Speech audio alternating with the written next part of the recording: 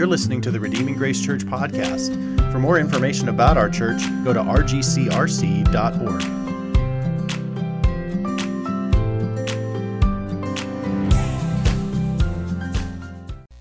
Our sermon text today is Genesis chapter 16. Now Sarai, Abram's wife, had borne him no children. She had a female Egyptian servant whose name was Hagar.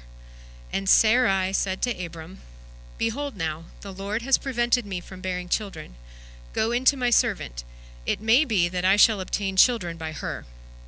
And Abram listened to the voice of Sarai.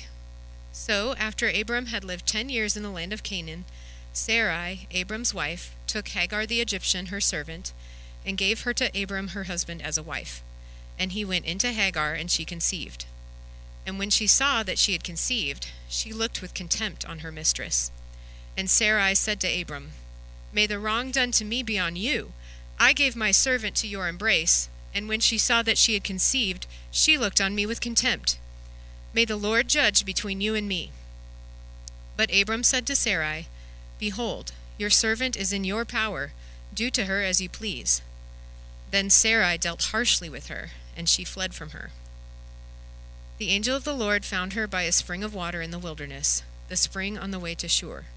And he said, Hagar, servant of Sarai, where have you come from and where are you going? She said, I am fleeing from my mistress Sarai. The angel of the Lord said to her, Return to your mistress and submit to her. The angel of the Lord also said to her, I will surely multiply your offspring, so that they cannot be numbered for multitude. And the angel of the Lord said to her, Behold, you are pregnant and shall bear a son.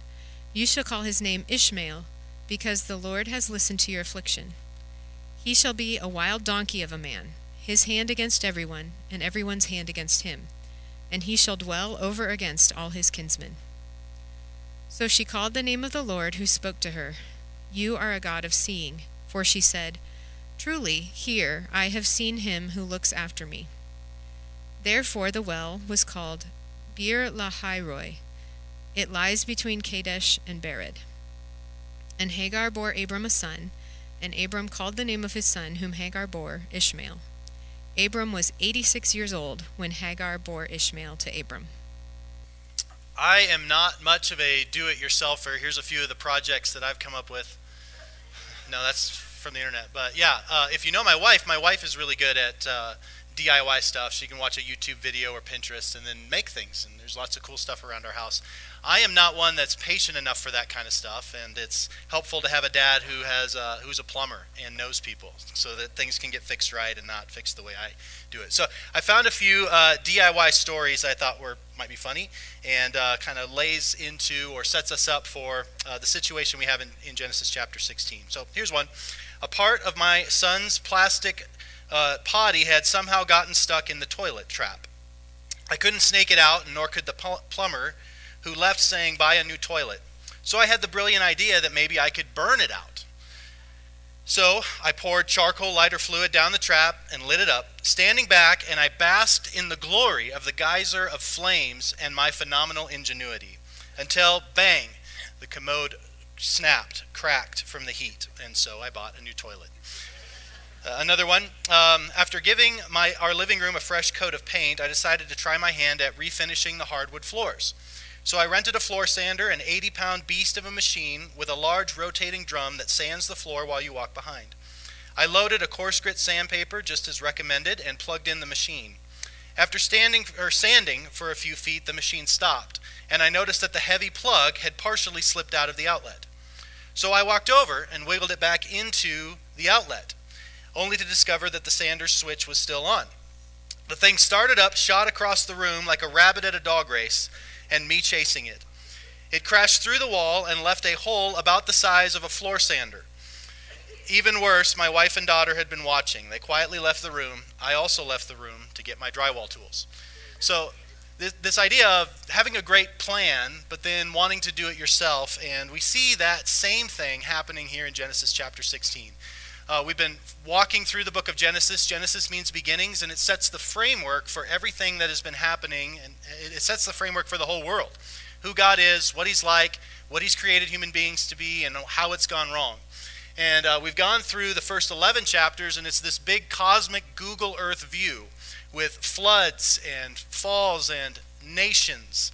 And then in Genesis chapter 12, all the people are scattered all around the earth, and God picks this one 75-year-old man and his wife who have no kids to be the carriers of the promise to redeem all nations. So what God has divided and scattered in judgment now is going to be blessed through this one man. And we've got this street view. We go from Google Earth view to street view in Genesis chapter 12 with a promise that God just makes to a guy that is not a worshiper of him by what we can tell, but just appears to him and goes, "You're my guy. I'm going to bring my promise of redemption and blessing to all nations through you. I'm going to give you children and land, and you're going to be a blessing."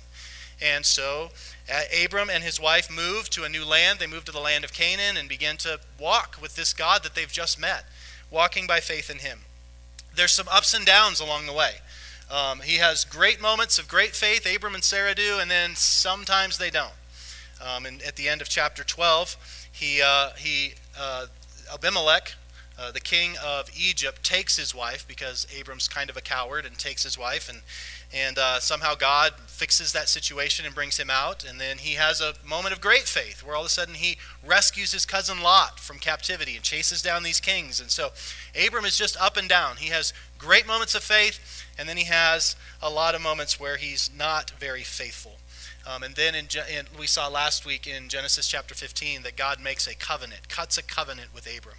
And maybe one of the most important verses in the whole Old Testament is Genesis 15:6, where it says, "He believed the Lord, and it was credited to him as righteousness." Abram didn't earn God's favor. God gave it to him, and he received it by faith. So God just continues with this messed up couple who sometimes get it right, sometimes get it wrong, and he is just resilient. He is relentless in the fact that he is going to keep his promise to them, and he cuts a covenant. They cut the animals in half, which was an ancient way for two kings to come to an agreement, and they would walk through the animal parts together, getting blood on their feet, and it would be one of these agreements that if you don't pay me taxes or I don't give you protection, then may we be like this animal if I break my side of the covenant. And God makes a covenant with Abram, but Abram doesn't have to go through. Only God goes through. And God essentially says, "I swear on myself that I will do this. I will keep the covenant. I will keep my side of the covenant, and I even will keep your side of the covenant, Abram. May God himself die if he doesn't bring these promises to pass." And Abram believes him, and it's credited to him as righteousness. And so this great mountaintop experience of faith, this big understanding that God's the one that's going to do it, it's not dependent on me. And then we flip the page to Genesis chapter 16. And we see, I've got two things that I want you to see. First, in verses 1 through 6, we have an impatient couple that causes damage. So the title of this message is God's Plan My Way. After all of this that's been happening, this is the situation they're in. So verses 1 through 6 will be an impatient couple that causes damage. And then in verses 7 through 15, we're going to see that there is a seeing God who redeems the damaged. Okay? So an impatient couple causes damage. A seeing God redeems the damaged. So let's look at verses 1 through 6. Okay, if you've got your Bibles, you can open them up. I don't know what page number it's on, but I think you'll probably be able to find it. So here's where it starts. So remember, we're coming off of this huge moment, this huge event in chapter 15. And there might have been some time that passed in there, probably was. But here's now the situation. This couple is old. The promises of God have not come to fruition like they'd hoped. And just think about this for a moment. Now Sarai, Abram's wife, had borne him no children. That's just a really sad sentence. It hasn't come to pass yet. She had a female Egyptian servant whose name was Hagar, and Sarai said to Abram, "Behold, now the Lord has prevented me from bearing children. Go into my servant. It may be that I shall obtain children by her." And Abram listened to the voice of Sarai. So after Abram had lived 10 years in the land of Canaan, Sarai, Abram's wife, took Hagar the Egyptian, her servant, and gave her to Abram, her husband, as a wife. So we've got three characters in this story. We've got Abram, the man of faith, man who's been up and down, but he's had this encounter with God. He's had this covenant made with him. He's the man of faith, 85 years old, and on a bit of a hot streak so far in terms of obedience. He's been getting it right more often than he's been getting it wrong. And then we have Sarai, his wife, 10 years younger than him, still very old, well past the time of bearing children. If you think back, I can imagine that their marriage maybe hasn't fully recovered from the Abimelech experience. I can't imagine that when you let your wife be taken by someone else and then coming back, that maybe things are still needing to be worked out. And Sarah is definitely, I think, hurting in this passage. God has made a promise to her husband, and she's not sure if she's included in that. She's not sure if she's the one that's going to bear this child. To this point, it's been clear that it's going to come from Abram, but they don't know yet exactly. And I'm wondering if her view of God is a little bit confused. That maybe God is going to do something with my husband and I'm not going to be a part of it. And maybe I'm actually standing in the way. Maybe I'm the problem that stands between this. So while it's easy to criticize Sarai in this passage, you could also feel the pain. This is a woman who's not been able to have a child. She feels like she's failed her husband, like she's standing between this. And so while this is a bad idea that she's going to come up with, you can at least relate to the fact this is a woman who's impatient, frustrated, hurting, and at least seems like maybe she has a little bit of a warped view of God. That somehow God would want to break this one flesh union that he's talked about at the beginning. That maybe God would want to break that and bring another woman in. And so I have a lot of compassion for Sarai here because they've been waiting a long time and it feels like she's the problem. And then there's Hagar. Hagar is a servant from Egypt. She maybe was part of the restitution that was made by Abimelech when he was confronted by God and said, hey, you need to give Sarai back to Abram. And then he gives him all this stuff, and Hagar's probably part of that. So Hagar has been sort of a commodity in all of this. And now she is being held forth as a uterus for rent. So she's a pawn kind of in this scheme. In a sense, we've got this promise that it's going to be your heir, because back in chapter 15, Abram said, well, maybe this adopted son can be the heir, and God goes, no, it's going to be from your own body, but it's not clear that it's going to be from Sarai. And so they're trying to find a loophole in God's word. Sarai's trying to find a way to make the promise happen in her own strength. Now, this idea of taking someone to be a surrogate for you is not uncommon. There's lots of ancient texts that speak about this, that if a wife is unable to bear children, then there can be a surrogate, so to speak, that can come in and you can give a servant girl, and then that child will still legally be the married couple's, but the slave will be the one that actually carries the child. So we actually have versions of that now, surrogacy. And so this is not an uncommon practice that maybe this would be a way to try to make things happen. This is a normal custom. They're not doing anything that's illegal. They're not doing anything that's uncommon. This would be a natural remedy to the situation of not having a child. And so it seems like a foolproof plan, but it's got to come from a sense of brokenness. I can't imagine Sarai is feeling great about this, that she's excited about this. Can't imagine that Hagar is feeling great about this. But this is normal. This is just sort of how life is. This is how culture is. And this is one way to make the promise happen, to make God's plan happen. We can make it happen ourselves. Now, I think the way that Moses is writing this, it has some resonance and some echoes of Genesis chapter 3. You've got a husband and a wife, right, who've got this commission from God. They're going to be fruitful and they're going to multiply. And yet there's this temptation to do it their way. And I don't think this is by accident that Abram and Sarai are almost like new Adam and Eve. They're the ones who the promise, who the fulfillment, who the blessing of all nations is going to come through. And yet we see that sin nature is still in them. Let me just point out a couple. In Genesis 3:6, we see that Eve takes the lead, and she takes the fruit and gives it to her husband.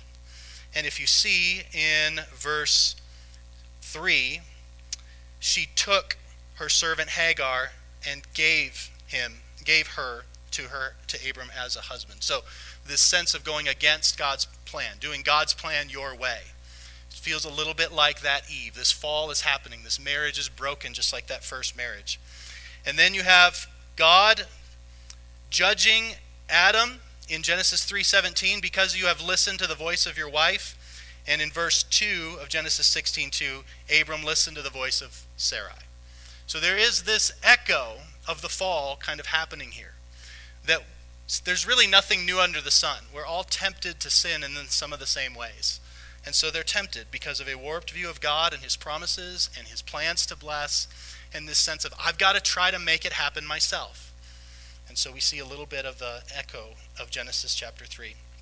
I think it important, and then in Genesis chapter 4, verse 19, we have Lamech who takes 2 wives. And now here, we have the next incident really since that time, this evil Lamech who takes 2 wives and is a man of violence in Genesis chapter 4. Well, now, the man of God, the man of faith, has taken on 2 wives. He's no better. Abram is no better than wicked Lamech. And polygamy, it just never works out in the Bible. It just never works out to take on multiple wives. So just log that away for everybody's edification. Multiple wives just doesn't work out. Might sound like a great idea, never works out. All right?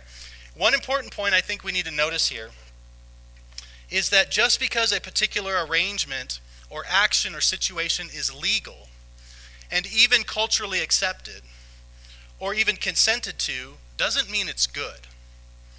That doesn't mean that we necessarily should legislate everything bad, but it does mean that just because it's culturally approved, just because it's consented to, just because it's legal, does not mean it's a great idea. We're going to find out that this is not a great idea. It's legal, it's culturally accepted, and it seems like all parties, it's questions about Hagar, but it seems like everybody's at least consenting to this, and this is still going to end up being a disaster. So just a reminder there that God's plan, God's purposes are not always lined up with the culture, right? That's not always a great barometer for what's good and true and beautiful and right. Look at verse 4. And he went into Hagar, and she conceived. And when he saw that she had conceived, she looked with contempt on her mistress. So, good news, the plan worked. Bad news, the plan worked. And now, Sarah knows she's the problem. That she's the hindrance, right? And Hagar now begins to feel a sense of superiority. So, while Hagar is sort of the commodity in this thing, she's not sinless. Because she now starts to look down on Sarah. She looks on her with contempt. That word for contempt is the same word in Genesis 3:12 when God promised Abram, those who dishonor you I will curse. And so she's dishonoring Abram's wife. And so she is not reacting as she should. She's beginning to feel this sense of superiority, that maybe she's the better wife, that maybe she can step into this. And so there's sin really on all sides. This is really a love triangle that is a mess.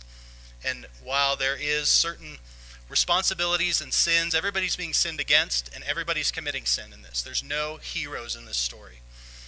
Proverbs 30, verses 21 through 23 says this, and I think maybe thinking back on this event, the writer of Proverbs says this: under 3 things the earth trembles, under 4 it cannot bear up. A slave when he becomes king, a fool when he is filled with food, an unloved woman when she gets a husband, and a maidservant when she displaces her mistress. This sense of this is a traumatic event.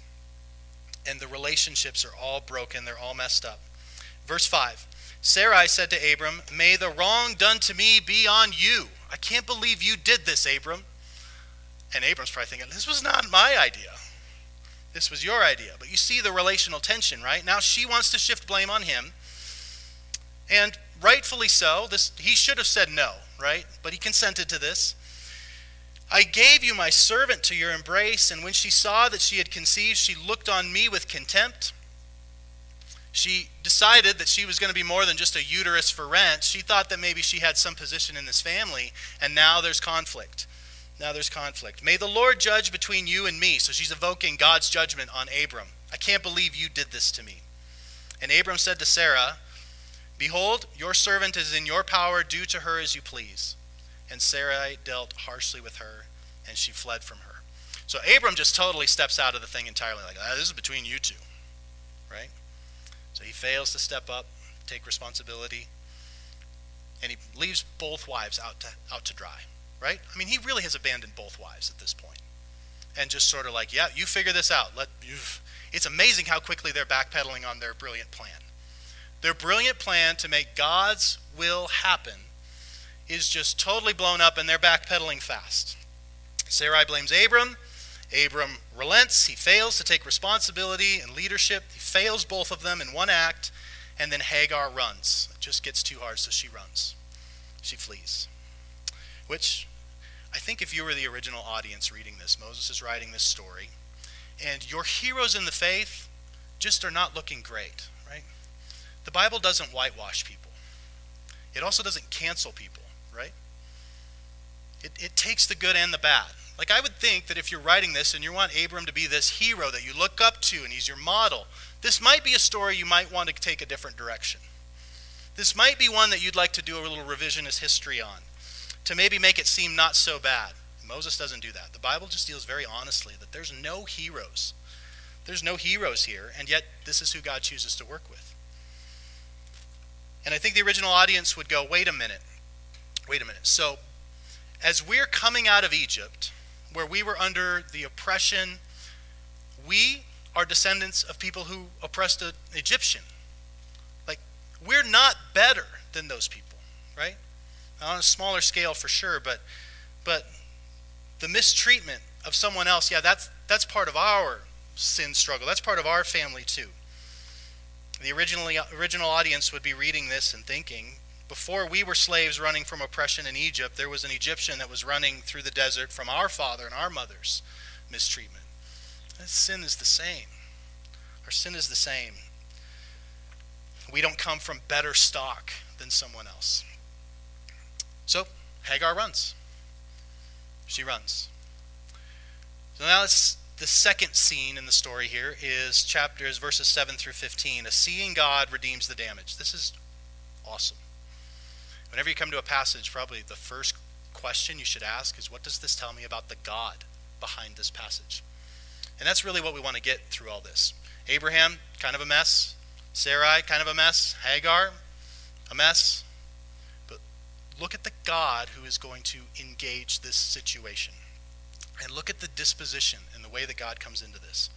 So keep your eyes on God and how he interacts in this passage. Look at verse 7. The angel of the Lord found her by a spring of water in the wilderness, the spring on the way to Shur. The idea of found her means that God was looking for her, searching for her, found her, sought her out. She's not part of the promise. She's just a lowly slave who's been mistreated and then rejected and is fleeing. The way of Shur, like if you kind of look at the distance from where Abram probably is at the time when she runs away and where she is at, she's just to the border of Egypt. She's right there. She's almost back home. Things are not working out. She's going to run back home through the desert as a pregnant woman. The miles, it looks like it's close to 50 miles. So I have a pregnant wife. I'm not sure she's making it 50 miles through the desert. Maybe. She's resilient. She's tough Nebraska stock, so she probably would make it quite a ways. So she's almost home. She's at the well, she's made it through the desert, and the angel of the Lord shows up. And this seems to be maybe even God himself, it seems to be God himself, because she talks about seeing God and still living. So somehow God is manifesting to this woman in some way. So it's beyond just an angelic being. This seems to be God's own presence himself. God comes. Some speculate that maybe it's even an appearance of Jesus meeting a woman at the well in the Old Testament, perhaps. Verse 8, Then he said, Hagar, servant of Sarai, where have you come from and where are you going? She said, I am fleeing from my mistress Sarai. Now, this is the first time that Hagar's name is used. Abram and Sarai only refer to her as servant, slave. And when God shows up, he uses her name.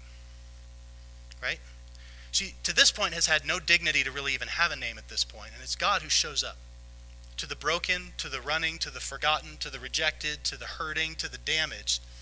And says, Hagar, where are you going? And where have you come from? She says, I'm fleeing from my mistress Sarai. I'm running from the mistreatment of your people. Your people have been mistreating me, and I am fleeing them. This is the only time in ancient history, according to ancient literature, where a God appears to a woman and has this kind of interaction. This tells us something about our God. This is not the woman of promise This is the woman who's been damaged by God's people and is fleeing and is just trying to go home. And God chases her down and comes personally, calls her by name, and begins to tend to her soul, begins to meet her in the point of pain. And here's what he says, verse 9. The angel of the Lord said to her, return to your mistress and submit to her. The angel of the Lord also said to her, I will surely multiply your offspring so that they cannot be numbered for multitude. The angel of the Lord said to her, behold, you are pregnant and shall bear a son, and you shall call his name Ishmael, because the Lord has listened to your affliction. He shall be a wild donkey of a man, his hand against everyone, and everyone's hand against him, and he shall dwell over and against all his kinsmen. So I know the people of God have hurt you, Hagar, but you will not find relief in running away. My promise is through them. Going back to your old life, going back to your old people, going back to your old gods is not going to fix this. Yes, my people have mistreated you. Yes, this is not a situation that you wanted yourself to be in, but going back, running away, is not going to be the answer. Go back to them. Not because of them, but because of me. I have a plan for you with them, and I will protect you. Now, I think we have to be careful here. I don't think that we should use this passage to justify telling someone who's being abused to go back to their abuser. There are laws, there are reasons, and this was God himself showing up, giving a special providence, a special protection, a special promise. So, if that's you, if you're in some sort of abusive relationship, don't misunderstand this passage to mean that you need to go and endure that. Don't misunderstand that. There are ways and processes by which we can deal with those things, and if that's you, we'd love for you to step out and be helpful. I don't think that's what God is saying here. But I do think that he's saying that you can't run away from the people of God and expect things to be better. There's no promise for Egypt. There's promise with my people. Go back to them, and I'm going to protect you. I have a plan in this. And he says, you will be fruitful and you will multiply.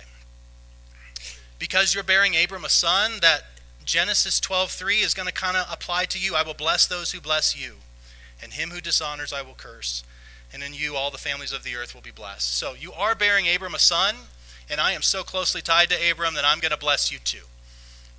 There's going to be a special blessing on your son too. But not the main promise. In fact, his promise is weird. Look at Ishmael's, the prediction about Ishmael. Ishmael will be kind of like the photo negative of Isaac. Isaac is going to be a blessing to all nations. Ishmael is going to be a pain to all nations. So these two sons are going to be kind of mirror images of each other and going to be in conflict. Ishmael is going to be a pain to all nations. Isaac's supposed to be a blessing to all nations. Isaac is going to receive the land. Ishmael is going to be a wanderer. So this is not an extension of the promise that God made earlier in chapter 12 and then reaffirmed in chapter 15. But this is an additional kind of promise that materially, physically, this is going to be a fruitful people, but there's going to be a conflict that endures for centuries between Ishmael and Isaac.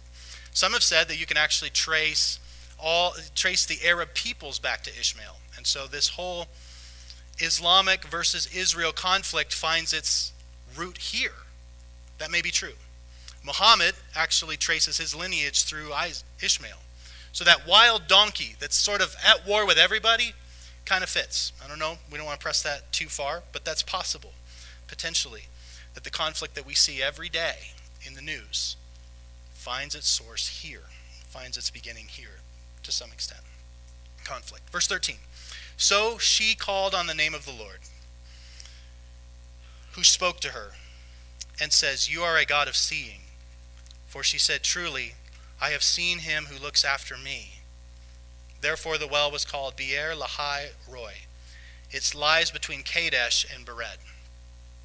Kadesh is going to have a lot of significance in the future. This is going to be a significant place where God and his people work things out relationally. This is going to be a place where the people get it really wrong. It's going to be a place that God brings people regularly. So now we see this meeting with this woman happening in a place that's going to be significant going forward. So again, this is the only time in ancient literature where a deity personally speaks with a woman, at least that I'm aware of. It's the only time that anyone, let alone a woman, gets to confer a name on God. You are a God of seeing. You are El Roy, is what it says in Hebrew. So this woman is given the dignity, this damaged, broken, forgotten, rejected woman has the privilege of interacting with God on this level and having the unique privilege, maybe in almost all of Scripture, of actually getting to assign God a name. God always assigns his own name and communicates that to us. But this woman gets this, which tells us so much about the heart of God for the hurting, for the damaged, for the broken, for the rejected. And I think it tells us so much about God caring about every human life, right? Even this Ishmael, who is the result of sin, is going to be cared for. No, I'm going to care for this boy, and I'm going to bless him, and I'm going to bless you. And her interpretation of this whole event is that you're a God who sees in the desert a broken woman, rejected, alone, just trying to get home, trying to survive, carrying a baby that nobody wants. And God goes, no, I'm with you. I have a plan for you. I care for you. I see you. Ishmael's name means the Lord hears. So here we have this picture of God who sees and hears, even in the midst of tremendous sin and brokenness and rejection, and goes, give me that. Give me the damaged. I know what to do with this. Verse 15, Hagar, we get sort of this closing. These last two verses are just very matter of fact, just like, man, here's the facts. Here's how it worked out. Hagar bore Abram a son, just like it was promised. And Abram called the name of his son, whom Hagar bore, Ishmael. Now that's significant. That means Hagar did go back and said, hey, I had an encounter with the living God, your God. And here's what he said to me. And here's the promise he gave to me. And Abram went, okay. Abram received her back and took responsibility for this situation. And he agreed. He agreed to the name that was given by God. So Abram, to some extent, does end up in a little bit more of an honorable situation here, where she's been brought back. It's clear that God has something going on here that he's going to use.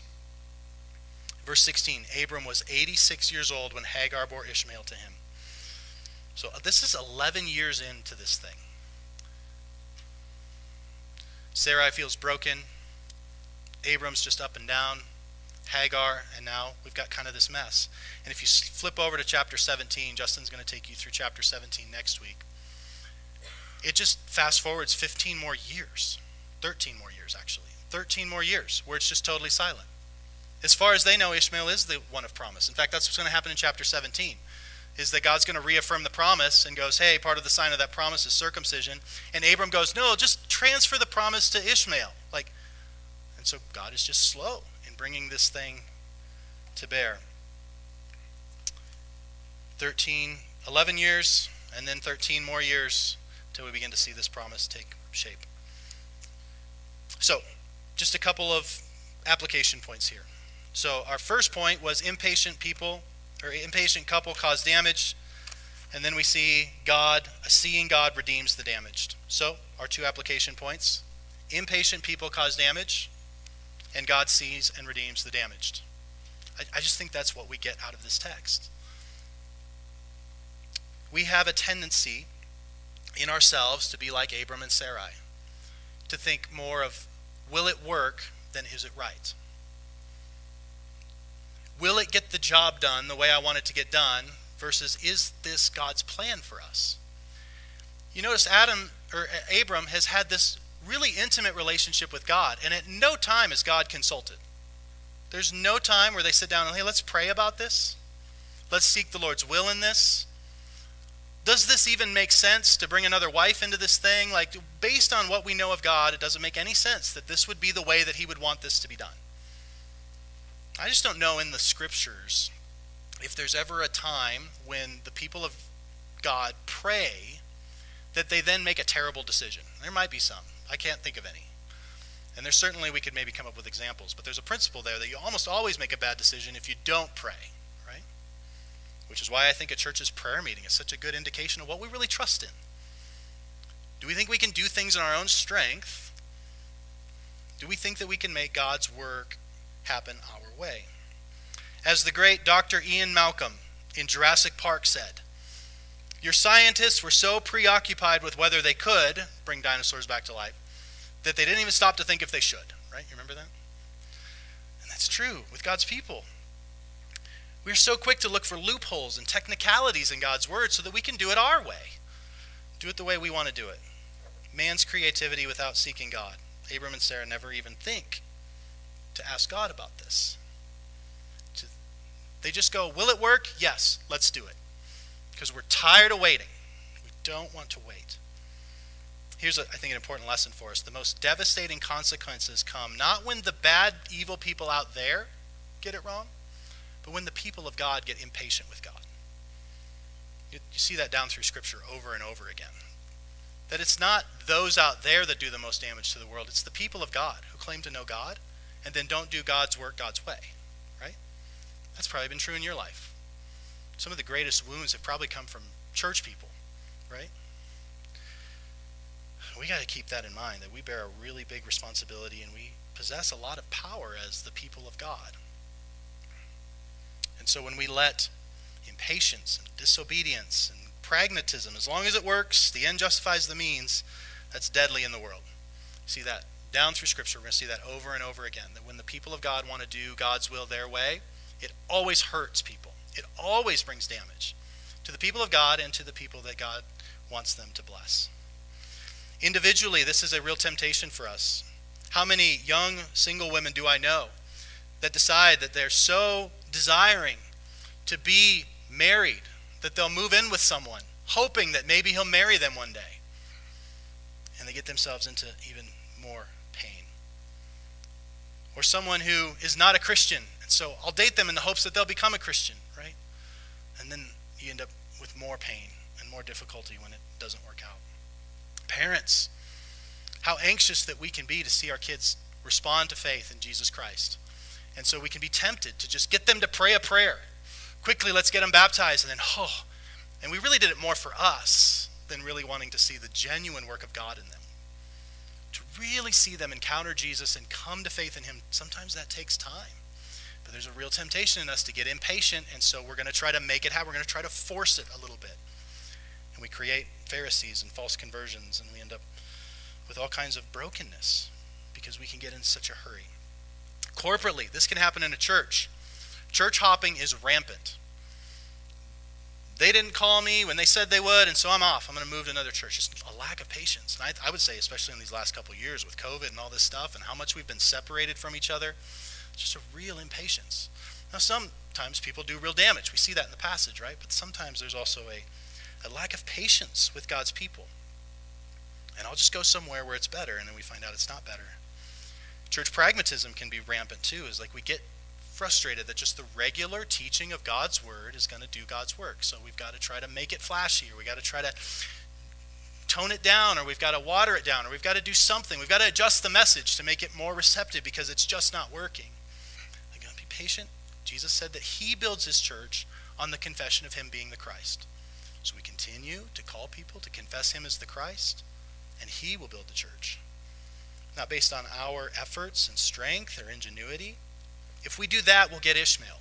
That's the point of Galatians chapter 4 that Sonia read earlier. Is that if you do God's work in the flesh, you get Ishmael. You get what the flesh can produce. But if you wait for the promise, you trust my word, you trust in what I'm doing, you get Isaac. You get the supernatural work of God. Hudson Taylor, missionary to China back in the 1800s, said this: God's work done God's way will never lack God's supply. And again, that's why our prayer meetings are so important. Socially and culturally, we can get impatient. If we don't win this election, this is the most important election in our lifetime, right? Maybe, maybe not. We do these all the time. How much energy can we put in there? And maybe God's working a bigger plan than we think. So we don't need to whitewash people, make them appear more Christian than they are. Neither do we need to demonize people simply because they have a different view or party than us, right? Be patient. Be patient. Be honest. God's work done God's way will bring his results. But if we try to do God's will in our way, according to our cleverness, we're going to get Ishmael. We're going to get what the flesh can do, and we'll lack the real power of God. A DIY life, even a DIY Christian life, is going to be a disaster. And it's going to hurt people. We have to walk with God in the ways that Jesus prescribes. Which is why the Sermon on the Mount is so weird. Blessed are the poor in spirit. Well, the poor in spirit don't win anything. Blessed are the weak, blessed are the mourning. No, be strong. No, not if we want the supernatural work of God. We could certainly do the Christian life on the whole opposite spectrum, but we see exactly what that. It creates damage and problems and brokenness. And fortunately, God sees and redeems the damaged. So if that's you, because of your own decisions, or maybe because of the decisions of others, you have damage. You have brokenness, you have sin, you have guilt. You've been running from God, you just want to go back home. Maybe you're like Hagar in the wilderness and God shows up and goes, where are you going? And why are you going that way? He sees her. He cares for her. And he cares for what the mistakes have created. He cares for this child, this Ishmael.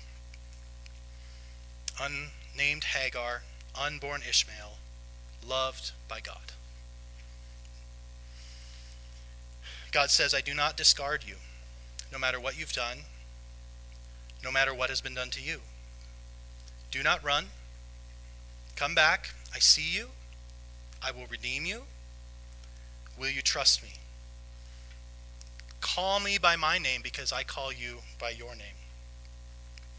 And so the question really is like, do you know this God who sees and hears? I hinted at it a little bit earlier, but in John chapter 4, we have a very similar thing where Jesus goes out in the middle of the wilderness of Samaria and waits at a well for a woman to come and has an interaction that is very similar to this Hagar thing, where he comes to this woman and engages her. She's been used and abused by men. She's been discarded. She's got sin in her life. She's got brokenness. She's coming to the well in the middle of the day because she doesn't want to be around anyone. And Jesus so tenderly comes to her. And he confronts things that are broken in her. It's not like Jesus is just a warm hug all the time. He does surgery on the heart. But then also ultimately he says, you're thirsty for water, and I'm the water you need. So the God who showed up to Hagar and had this intimate interaction with her, of caring for her, of redeeming her, of putting her back together and giving her promises, we see the same God show up in Jesus Christ and do the thing over and over and over. This is who God is. He shows up to the damaged, to the broken, the rejected, the worthless, and he calls them to himself. He came on earth, bore the weight of our sin on the cross, rose again, and is freely offering to all of you to be the God who sees you, hears you, and redeems you. Let's pray. God, thank you for this passage, and it's just one of many stories that we still have to get through in the book of Genesis. We thank you for what it tells us about other humans, that there are no perfect humans other than Christ himself, that even this hero of the faith really screwed things up, and while that's disconcerting, it's also encouraging to know that screwed up people like me, you might also have a plan for us too. God, thank you for just the tender way that you drew near to Hagar, and how that's just a picture of just who you are again and again and again. And some of us can tell those same stories. Thank you that through Jesus you have drawn near. You actually put on flesh and came and drew near to real people. And you draw near to us through your word and through your church. Help us not to be a people that runs from you, runs from your people. Help us to be patient and not try to do your work in our way. And help us ultimately to know the God who sees and hears, and to trust him, to trust that he can redeem what's damaged. In Jesus' name, amen.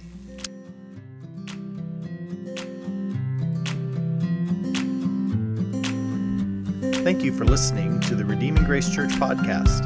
For more information about our church, go to rgcrc.org.